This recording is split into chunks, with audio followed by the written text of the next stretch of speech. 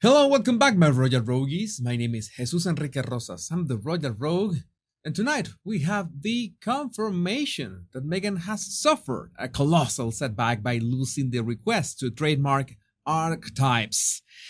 I don't know why did she try to trademark that name, because as we already know, she never really talked about archetypes but stereotypes.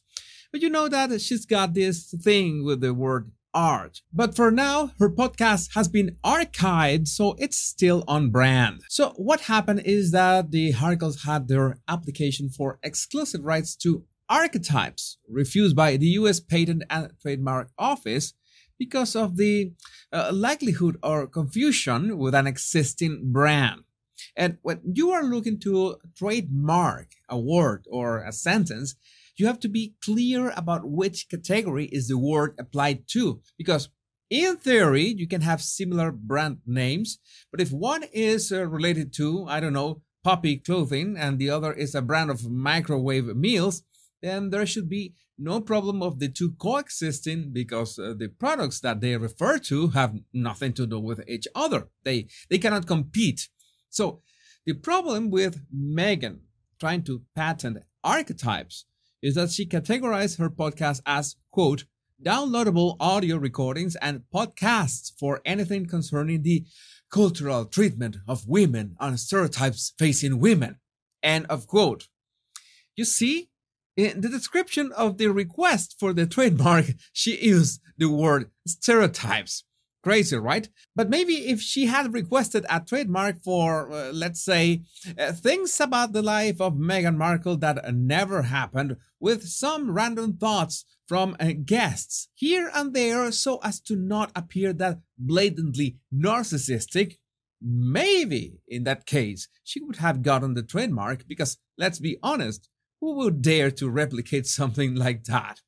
But the fact is that it was rejected due to an existing trademark by Arizonian firm ARCHETYPES LLC, which sought exclusive use in 2015 for a series of books and articles about nutrition, fitness, sexuality, psychological self-improvement, and more.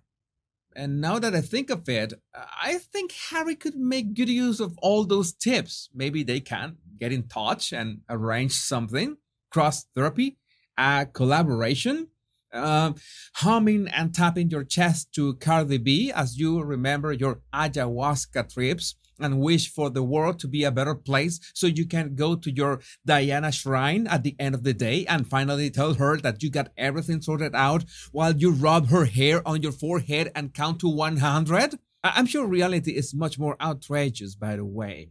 But in all cases, the Harkles lawyer, Marjorie Witter Norman of Los Angeles firm Wilkie, Farr and Gallagher, has applied for another 3 months in which to finesse the archetypes application. Yeah, maybe they will go with the things that never happen argument. And among the things that are happening, such as putting the Harkles on their place, we got Sir Trevor Phillips saying it like it is. No one cared about Meghan's race. She and Harry had a golden chance to make things different for millions and chose not to. That's unforgivable. Sir Trevor Phillips says Britain is not racist.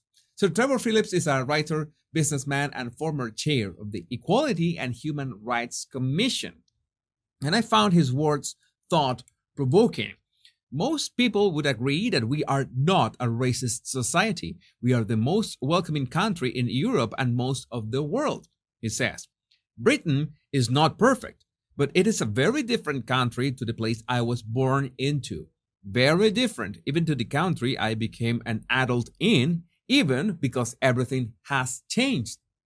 And he's quite upset with the fact that Meghan and Harry, in his own words, had this opportunity to be a beacon of discovery and reconciliation, not just to Britain, but the whole world. Well, I think he speaks for a lot of people when he says that they could have made things different for millions of people, and they chose not to. That's unforgivable. In his book, that is a sin. So it's interesting that more and more people of color are calling them out for what they really are. Grifters, race baiters, you name it, all for a quick buck. And among royal news and opinions in the past 24 hours, I saw this article with acute headlines that reads, Meghan Markle doesn't have the intellectual wisdom or capacity to keep up in USA. This was based on the words of GB News host Patrick Christys, who affirms that Meghan doesn't have the lived experience to embark in projects such as ARCHETYPES. I partially agree with Patrick. In my opinion, what separates a good podcast from great podcasts might not be the lived experience of their hosts, but their ability to ask questions. Questions are the ones who make or break a podcast. And as an example, I was watching a podcast where Jordan Peterson was being interviewed, and I'm not going to name the podcast for reasons that will be obvious in a couple of seconds. And the host asks Peterson, and I'm not making this up, when you use emojis, or if you use them, what color are your people emojis? And you can imagine that Peterson tried to be polite about it, but he paused for a second thinking, well, I guess that he was thinking, what kind of a stupid question is that?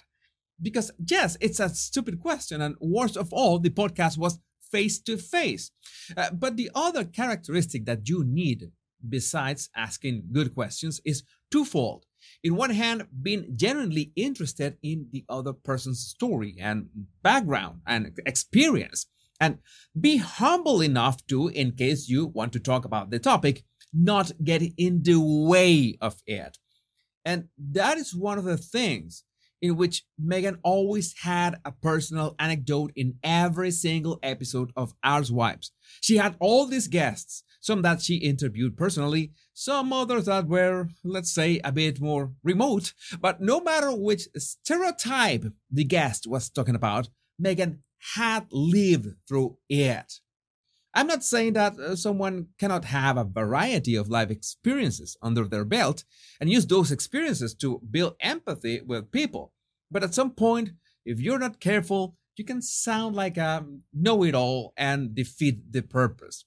And what's really funny is that hands down, the best ARCHETYPES episode was the Diva one with Mariah Carey, and you remember that she went as far as to call Meghan a diva, and Meghan's reaction was as artificial as it could get. Like, who?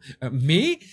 I like to go through these optics because they help us understand what you should and shouldn't do when you're trying to connect with people or deal with people like Mariah did back then. We still don't know what is the future of ARCHETYPES, but I'm sure that Meghan will not let it go to waste. I'm sure that she's willing to work not 1, but 2 hours a week to get this project back on track. My Royal Rogues, it's my greatest pleasure to announce that in the past 30 days, 1 million Rogues have watched and enjoyed my videos. That is awesome. But only a bit over 10% of that million have subscribed. So all you have to do is click the like and subscribe buttons. It's free and the best way to inspire me to keep making daily videos about royal news and memes. The 2 most important words, much love and bliss.